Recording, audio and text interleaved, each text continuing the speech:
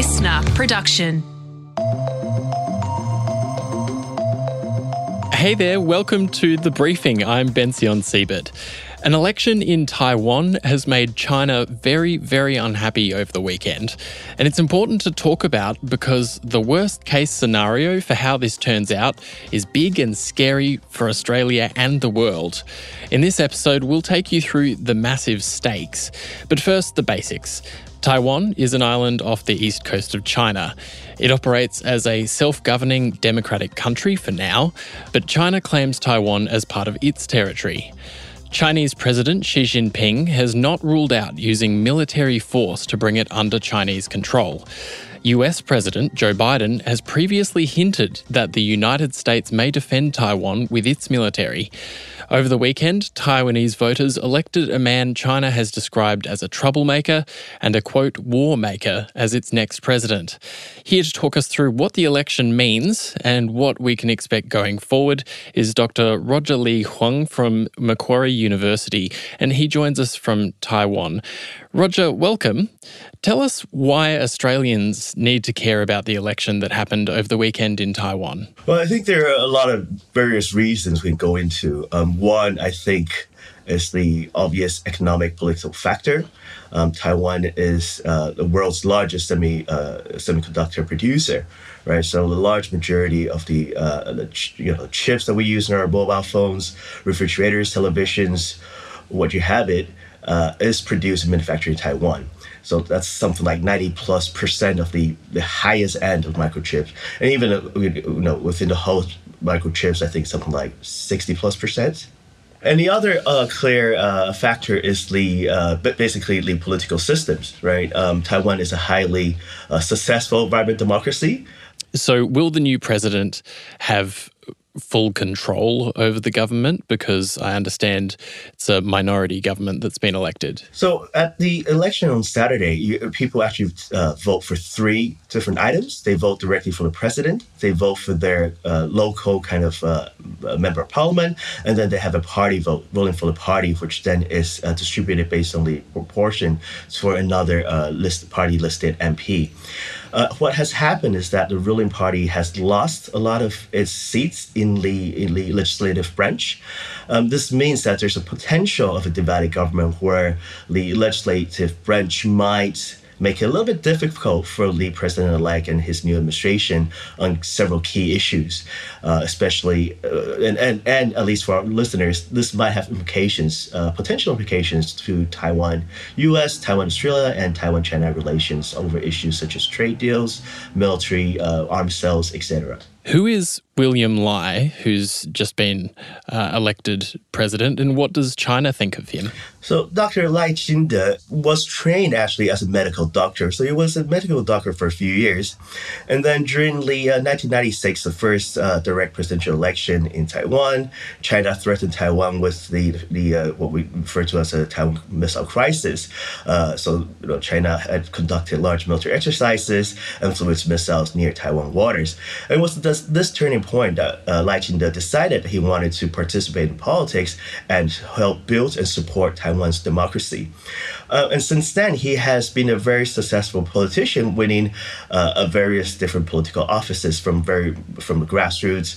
He was a councillor, mayor, he was a legislative yuan, which is basically an MP, and a premier, and then vice president, and of course, after Saturday's electoral results, now the president-elect. So he has a long career in politics, really from the ground up. So he has a natural kind of understanding, I think, of society. He has worked with his electorates for various years, and again at very different levels. Now, he used to be perceived, I think, as more of a kind of a pro-independence supporter. Now, the Democratic Progressive Party, that is the ruling party, does have a historical foundation as more of a pro-independence, that is the independence of Taiwan formally, which would lead to the name change of the country as well. Taiwan's official name is actually Republic of China. And how important is Taiwan to China's President Xi Jinping?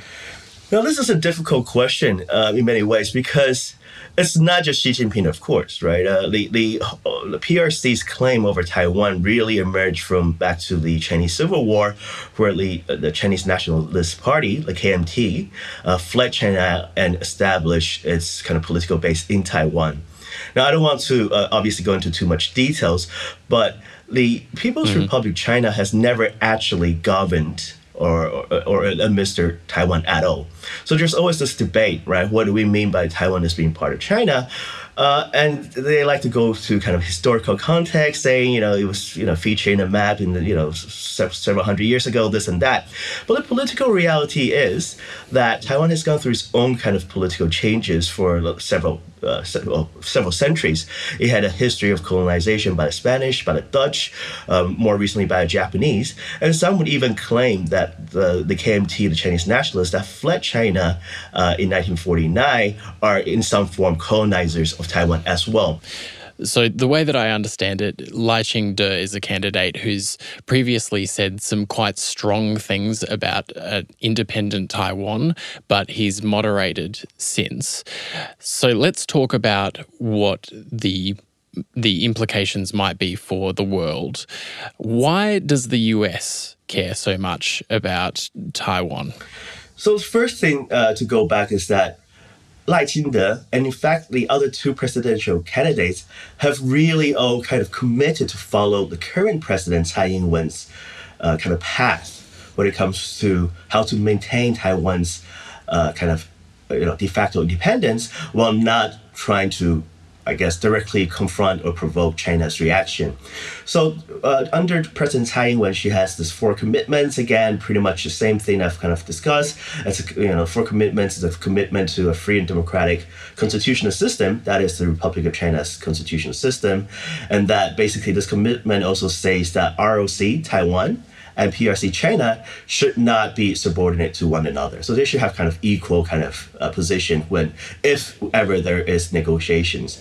Now, again, the other commitments is to resist kind of annexation, invasion by China to kind of hurt Taiwan's sovereignty. And finally and this is key, that the final commitment is that any decision, whether Taiwan remains as it is, whether it potentially become a genuine independent Taiwanese state or unify with China, that this must be decided by the people, right? So it still has to be, and people, obviously, the citizens of Taiwan. So there has to be a democratic process if anything happens that change the so-called status quo. Now, the second issue, of course, like I've said, is Taiwan's economic importance and its role in the global supply chain, particularly the semiconductor chips. Again, given that it's huge kind of almost a monopoly of the most sophisticated chips.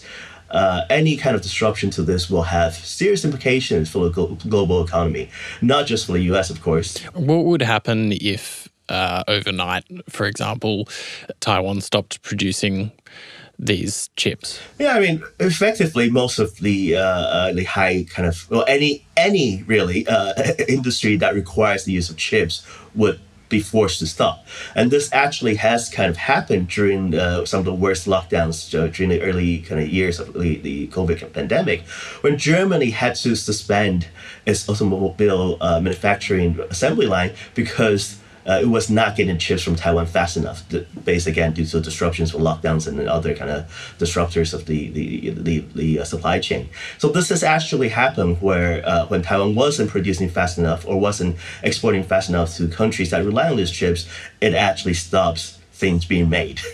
And how close are we realistically to seeing a potential war between China and the US over Taiwan? Now, I don't want to ever dismiss the potential of conflict, but I do think that there is an exaggeration of this supposed timeline, right? So China has really, again, since the end of the Civil War in 1949, have consistently pretty much said the same thing. I mean, it had its own domestic issues up until the 70s and 80s, but really since this opening up the Chinese economy, they have really included Taiwan in this discussion as kind of really needing to push for this reunification, right? Or unification, rather, or annexation in other ways. But we haven't really seen any genuine move towards an all-out war, right? Not like what we've seen in Russia and Ukraine, where countries that were actually paying attention realized what was happening because the Russians actually mobilized its troops to the border. Now, China, of course, has built up the capabilities of the People's Liberation Army. It now has effectively the world's largest navy. It has over 1,000 missiles aiming at Taiwan for the last 20 years. So, yes, the military balance has changed significantly, but we haven't seen any actual evidence of an all-out conflict because, one, there's no certainty that in all-out conflict, China will win this war, even though there are a lot of analysts going saying the U.S. Can no longer compete with the PLA, but the PLA hasn't had any genuine war experience. And other issues to consider, of course, is the economic implications, right? So if China does, invade Taiwan, then this will bring a stop to the global trade. This will hurt not just the U.S., Australia, or Taiwan's own economy, but also China's own economy, given that at the moment, China's economic situation is pretty dire. And it's actually trying to revive its trade relationship or trying to kind of push forward again its trade relationship with European Union as well as the U.S. and other countries. So any kind of outright conflict will also have a serious disruption to Chinese's own way of life and their prosperity. Well, here's hoping that that doesn't happen. Dr. Huang, thanks so much for joining us. Thank you for having me. That was Dr. Roger Lee Huang from Macquarie University and an expert in the politics of Southeast Asia. And that's all we have time for, but the briefing will be back in your feed from 6 a.m. tomorrow. If you're liking what you're hearing, let your friends know about the briefing, which you can get anywhere you listen to podcasts. Like and subscribe and follow us on Instagram via The Briefing Podcast. I'm Bension Siebert. Thanks for joining me.